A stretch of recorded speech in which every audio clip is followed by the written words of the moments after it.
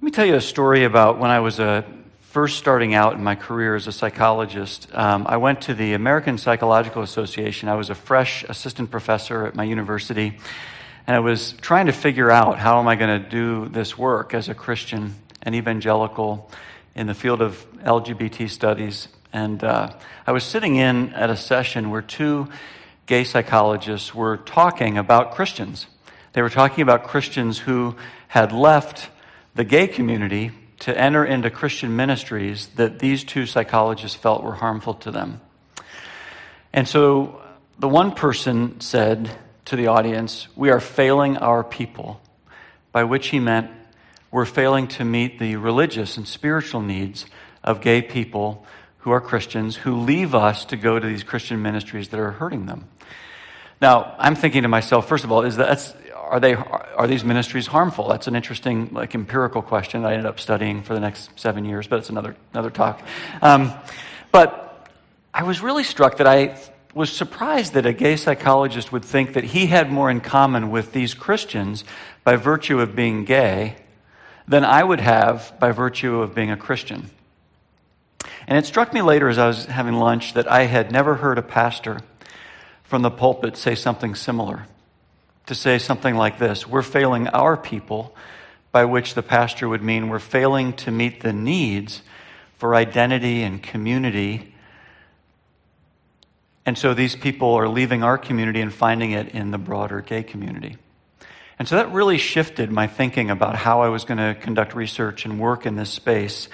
Helped me see through the eyes of different people here. I think when tough topics like this come up, though, there's sort of two tendencies in Christian circles that are extremes that I want to encourage us to avoid. So one tendency is to sort of, the cultural storms are around us, and so we want to batten down the hatches, that image, or you want to circle the wagons and sort of stay safe. And so we sort of hunker down and sort of weather the storm, right? That's what we do when we think that there's going to be cultural storms around norms regarding sex and gender. That's one strategy. Another strategy on the other side is to war in the culture. I'm going to be a culture warrior. These are my enemy. And so you respond to a topic, including the people represented by that topic, as though they are the enemy. And I think that is a misguided impulse. Okay? So I don't think we want to do that, and I don't think we want to batten down the hatches. I think there's other ministry images that would be more useful to the body of Christ as we engage a very difficult topic. I vote for a way of doing this called convicted civility, seasoned with compassion. Convicted civility is a phrase from Richard Mouw, who used to be the president at Fuller Theological Seminary. And what his observation is that we have too many Christians who are strong on convictions, but you wouldn't want them to represent you in a diverse and pluralistic culture because they're not really kind people. They kind of can be mean-spirited at times. And you have other Christians who are so strong on civility, you have no idea what they believe in. And so there's this need for balancing convictions and civility. And the only thing I would add to that, just to have a third C there, is to season that with compassion, to see through the eyes of the other so that we can have a little more empathy and compassion to direct our ministry attempts. So what I'm going to do is I'm going to read from Matthew 10, and I want to look at a familiar passage where Jesus is commissioning his disciples to do kingdom ministry. And I'm going to read from the Message, which I know, people sometimes might, but I'm a psychologist. What am I doing up here? So, here's what is recorded. It says, "Don't begin by traveling to some far-off place to convert unbelievers. Don't try to be dramatic by tackling some public enemy. Go to the lost, confused people right here in the neighborhood. Tell them that the kingdom is here. Bring health to the sick, raise the dead, touch the untouchables, kick out the demons. You've been treated generously, so live generously. Don't think you have to put on a fundraising campaign before you start. You don't need a lot of equipment. You are the equipment. And all you need to keep that going is 3 meals a day. Travel light. When you enter a town or a village, don't insist on staying in a luxury inn. Get a modest place with some modest people and be content there until you leave. When you knock on a door, be courteous in your greeting. If they welcome you, be gentle in your conversation. If they don't, quietly withdraw. Don't make a scene, shrug your shoulders, be on your way. You can be sure that on Judgment Day they'll be sorry, but it's no concern of yours now. So stay alert. This is hazardous work I'm assigning you. You're going to be like sheep running through the wolf pack. So don't call attention to yourselves. Be as cunning as a snake and inoffensive as a dove. There's a couple things here. We're just looking for general biblical guidance on complex issues. And this was a sending out, not how do we position ourselves as a church and what does this look like for me. So there's some things that we might parse out in terms of application. But what I want to take from this is the idea of wisdom and how you position yourself in relation to complicated topics like the LGBTQ discussion. In different translations, they have phrases for this kind of what I read as cunning and inoffensive, right? So on the next, So shrewd and innocent is what the NIV says. Shrewd and harmless, the NLT says. Wary and harmless, wise and innocent. I love the idea of wisdom, like pray for wisdom. And then I would, if it were me translating, which we're all glad I'm not, it would be, don't be unnecessarily antagonistic. Don't be a pill. So we want to frame our responses around wisdom, being wise as we engage a difficult topic, as we balance truth and love, biblical clarity, and charity and grace. One thing that I think can help us with this is to identify some nuances. One is that there's at least 3 different layers of identity that you may be called to minister to. And the 3 layers are political identity, public identity, and private identity. And so I'm going to go through each one of these. Most of us are not called to engage at every one of these levels. It would be pretty rare for all of us to be engaged to call that.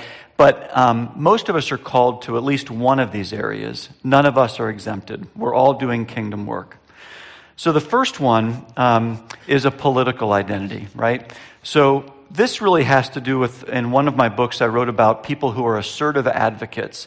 This is an ideological battleground, and they're coming at you from more of a assertive advocate position to take issue with your position. So not most people you interact with. Most people you interact with are not going to come at this from that political, ideological standpoint. But I have this from time to time. One time I was presenting on the study that was sparked by that conversation at the APA. I did do a study on questions about Christian ministries and change and harm and things like that. Anyway, I was presenting the findings of this study at my own university, and a local activist saw the flyer for that and put out a YouTube video calling, he said, I'm calling all my LGBTQ brothers and sisters to come with me and stare down this son of a gun. And I'm editing it slightly for this audience, but you can imagine it was quite a video. And so I watched that. I saw this. It was brought to my attention, and I was praying about it, and I was talking with a friend of mine about what to do with that. Like, what does convicted civility do when you encounter something like that? And so with his wisdom and his guidance, we decided we'd call him. So we called him and invited him to campus. I mean, he's coming anyway, so he's coming to protest, so we might as well invite him, to be my guest, to meet with me, talk with me. And so he agreed to come. I mean, he's coming. So, and they did. They filled up the first 3 rows. They just stared daggers at me as I presented this information. I talked just as I'm talking to you now. He got back on YouTube, and he made another video, and he said, I got to tell you, it wasn't quite what I thought. I didn't agree with everything the guy said, but it was different than I thought. It was really interesting to hear his take on different things like that. It kind of went into this really reasonable response.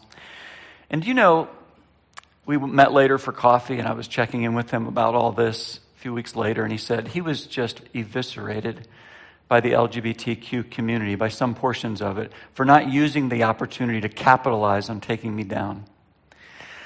And he was so put off by the way he was treated by that community, juxtaposed to how he was treated by the Christian community that received him. He ended up leaving activism and went down a different path in his life. Another one of the activists who was there met with me for coffee as well, and he said, "You're not anything like what I thought you'd be like, based on how people in my world talk about you. I thought you'd have horns coming out of your head and smoke coming out of your nostrils, and you're like the nicest guy." Now, he was raised in the church, this man. And his encounter with Christians reminded him of a childhood he had long forgotten. And over time, as the Holy Spirit worked in his life, he decided to give church another chance. And he actually recommitted his life to Christ. He goes to the church that I go to. And he said I could share this story with you. Now, that's not a typical outcome when you encounter assertive advocates. But what I would say is that under every assertive advocate was at one time a sincere struggler. And when you minister to people in that realm, you minister to these layers that reside underneath the exterior. But most of us are going to work in the area of public identity. And public identity just means this is a gay or lesbian or transgender person for whom that is a demographic variable, like sex or gender or age or race or ethnicity. This is part of their experience, but they're not in the political realm advocating for anything. They're just making a living, paying a mortgage, mowing their lawn. They're just doing life like everybody else. So I don't want to make my encounters with them about this topic. I want to have a holistic approach to who they are as a person. Otherwise, I'm making it about this and I'm being unnecessarily antagonistic. So we do this well. We do this well when someone's agnostic, when someone's an atheist, when someone's from a different faith background or no faith background. Like, we sort of know how to do that. But when someone presents as gay or lesbian or transgender, it's like all of that stuff we know how to do gets jumbled up and we're like, I have no idea what to do. And we're like a deer in the headlights. And it gets pretty difficult for us. Let me give you a little bit of background from a study that was done by a friend of mine, Andy Marin, who at one time ran the Marin Foundation. He wrote a book called Us Versus Us. Yeah, Us Versus Us. And this was a study of about 2,000 gay and lesbian people. So it was a sample. I don't know how representative it was, but he wasn't recruiting through religious organizations. He was just asking people to participate in this, and he was asking about their faith and their faith background, among many other things. Here's a couple percentages that came out of this study. He reported that 86% of his surveyed people indicated that they were raised in a faith community. 86%. 54% of the gay and lesbian transgender people left their religious community after the age of 18. 76% of gay and lesbian bisexual people indicated that they're open to returning to their religious community and its practices, even if that community didn't change its doctrinal position on sexuality. 36% of gay and lesbian people continue their faith practices after age 18. And 80% of gay or lesbian people regularly pray regardless of identification or affiliation. I want to pick up on that 36% that continue faith practices after the age of 18. Why would they do that? Why do they do that? Here's 3 themes that Andy found in his research. One is conviction. It's what people believed, right? They continued their faith practice after age 18 when so many other people tubed it because it was a conviction that they believed. The take-home point is, for the church, teach and disciple young people to know and love Christ. Don't try to figure out all of this in someone's life as though they've got to figure all this out before they know and are discipled to know Christ. Teach and disciple people to know and love Christ. That's the place of conviction, so that they know that this is true. They have a personal relationship with Christ. They're encountering the work of the Holy Spirit throughout their life. Second was comfort. One person, Peter, said, I keep going because it's a safe place for me. I've been a part of it for so long. I know how to work with and around its dynamics. It's where I can keep figuring things out. Here's a 33-year-old bisexual man who's a Christian, grows up in the church and says, I'm pretty comfortable with it. I know how to kind of do it, and it's a place where I can figure this out. This is exactly what people are doing. They're navigating difficult terrain, and they're trying to figure out how their faith relates to their sexuality and vice versa. He's trying to figure it out. The take-home point is facilitate a climate that feels safe, where someone could figure it out. They'd have the space, the community, the hospitality to figure things out within a framework of biblical teaching. We've done a study at Christian colleges and universities where we've studied people who are same-sex attracted and are Christians going to Christian colleges, and we've asked them about campus climate. And often it's difficult to be at a Christian college because of what other people say. Now, it's not necessarily the teachings that's the issue. It's the way people interact with them. It's not so much faculty and staff, it's other students. And what do they say? They say derogatory things like, stop acting so gay, or stop being so gay, or that's so gay, which is meant to say that's so stupid or that's so weird, stop doing that. And so people are sort of doing that on the residence hall. How likely is it for an 18 or 19-year-old to go to their resident assistant and say, hey, you know the way everybody's teasing each other and joking with each other? That's something I happen to be dealing with in my life. Well, they're not likely to do that, right? It sets a climate that makes it difficult for people to walk with other people to navigate that space. They isolate further. And when you isolate further, things probably come out sideways in less healthy ways. And sometimes the Christian community can sort of back up and say, see, you are who we thought you were. And we don't realize how complicit we've been in creating an atmosphere that leads people to go underground and not be able to ask and be in relationship and navigate this space in a way that's felt safe. The last one was connection.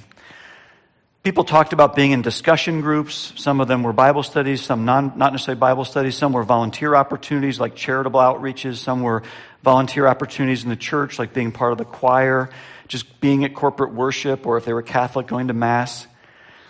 The take-home point is create many points of connection for people in your faith community. Create opportunities for people to be plugged in, because you're essentially, they're going to be drawn to other communities that will say, we can plug you in. We can create a sense of identity and community for you. How well are we doing that as a church?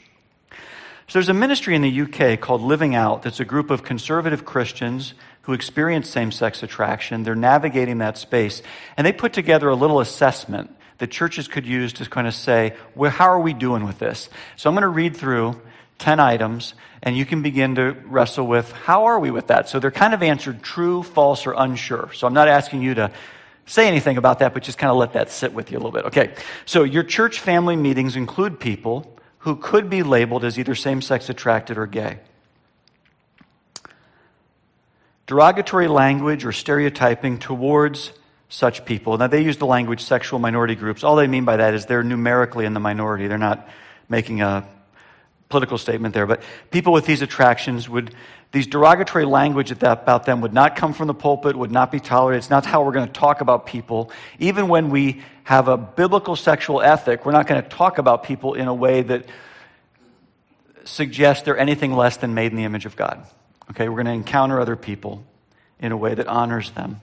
Same-sex sexual all in your church know that we all experience sexual brokenness, and all are being encouraged to confess their sins. And so we're not just asking this group to do it, it's something that we all do. And this group becomes a subset of everybody else whose own sexuality and other aspects of our lives are broken.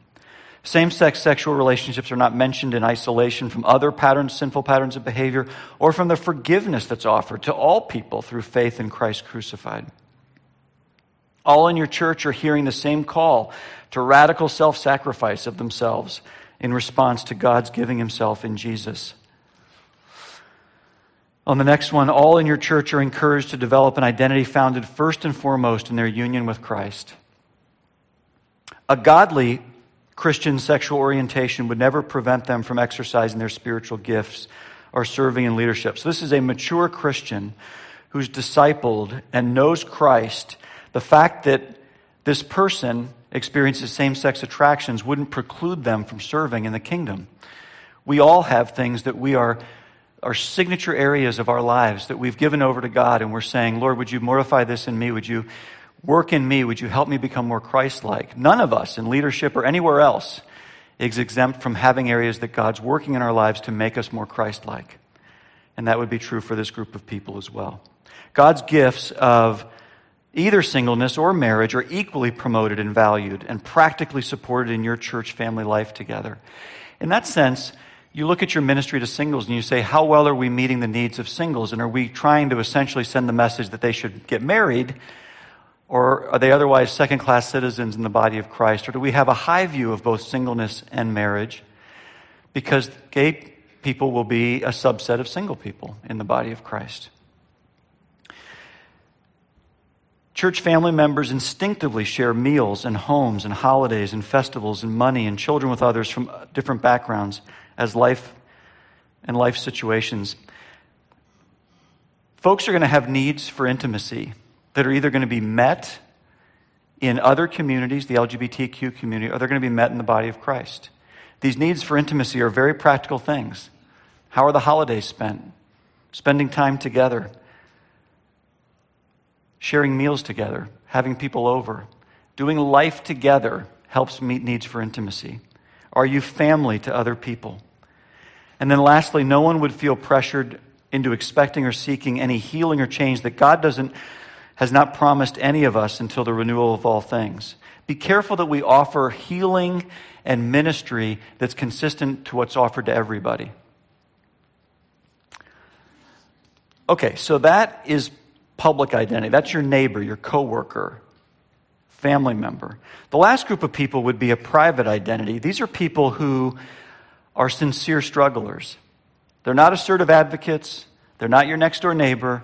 These are people who've come to you and saying, I'm sincerely struggling with this, and I'm looking for counsel and ministry and people to walk with me through a sincere and challenging area of my life. Let me go back over those 10 things. I want to pull 5 of them that strike me as very relevant when you have a ministry approach to someone who's sincerely struggling.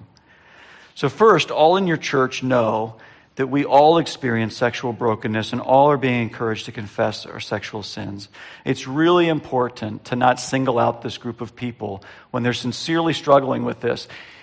There are many more people in your church who are struggling with their heterosexual impulses and other related things than there ever will be gay people struggling with things in a sincere manner. So you don't want to have this group be the only group. It's something for all of us.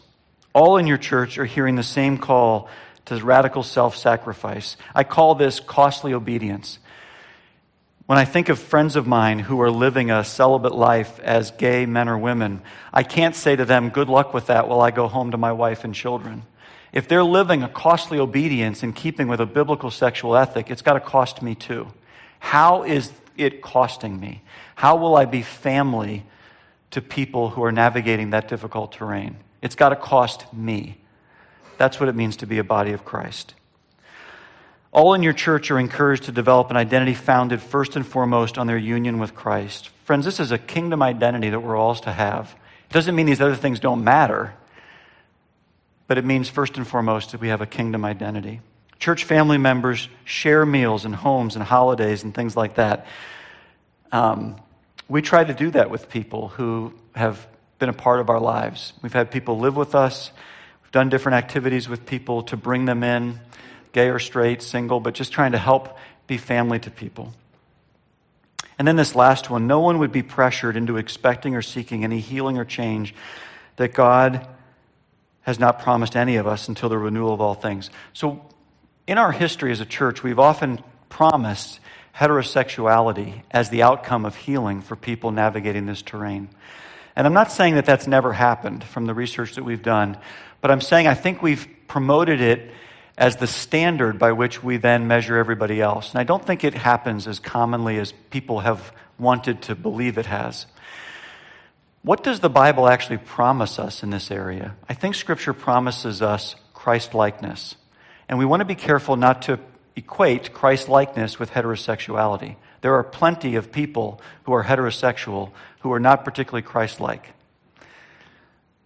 Just leave that there. So, some of our efforts have just not been good at sort of restoring Christ in people's lives. I remember this, it reminds me of a recent attempt by an 80-year-old woman to restore a 19th century fresco of Christ by the Spanish artist Elia Garcia Martinez.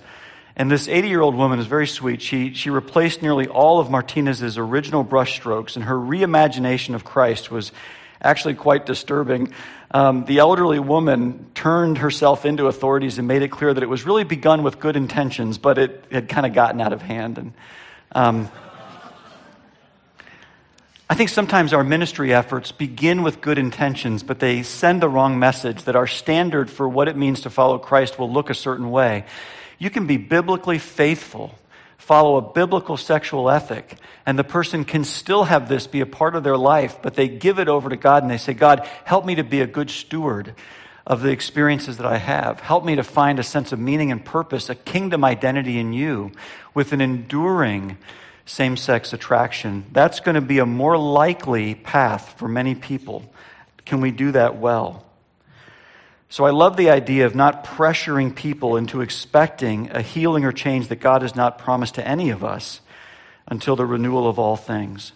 So when I enter into these discussions, I really am praying for this wisdom and this don't be unnecessarily antagonistic. And I think of Paul's letter to Timothy, 2 Timothy 1:7. I love how Oswald Chambers rephrases this. He says, "For God did not give us a spirit of timidity, of cowardice, of craven and cringing and fawning fear, but he has given us a spirit of power and of love and a well-balanced mind and discipline and self-control." This is where we begin. I really do. I pray for this all the time. A well-balanced mind and discipline and self-control as I engage these topics.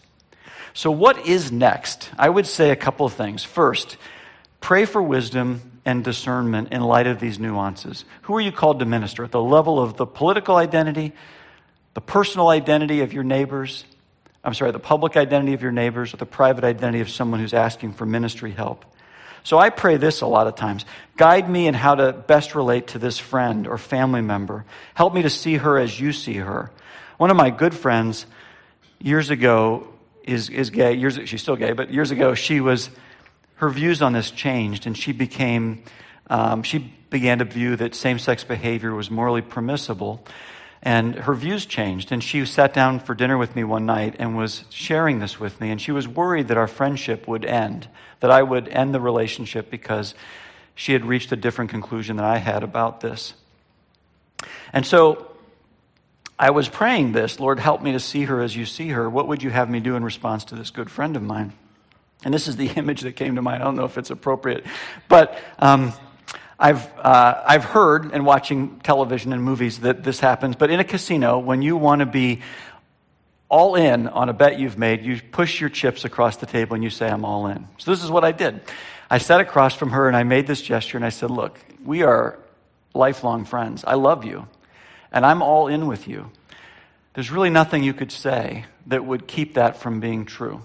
Now she knows I disagree with her. I think she's in doctrinal error, but I love her. And I continue to pray for, Lord, how would you have me relate to this good friend of mine that you love and that you want to have a deeper and more abiding relationship with? Also, another next step is adopt a flexible ministry posture that allows for a range of gestures. Andy Crouch distinguishes ministry postures from ministry gestures.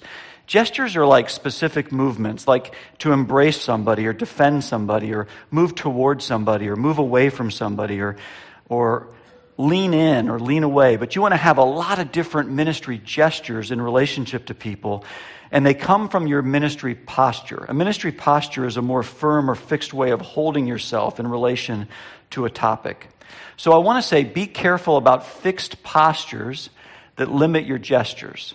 So for example, you might say in this topic, my ministry posture is that the LGBT community is the enemy that I need to shout down. And if you treat a group as an enemy, you'll have limited ministry gestures that come from that posture. Or you might say, this is a problem to be fixed in relating to a loved one. And so if they're a problem to be fixed, that's your fixed posture. You'll have limited gestures in knowing how to relate to that loved one. So you want to have a flexible ministry posture. So what might that be?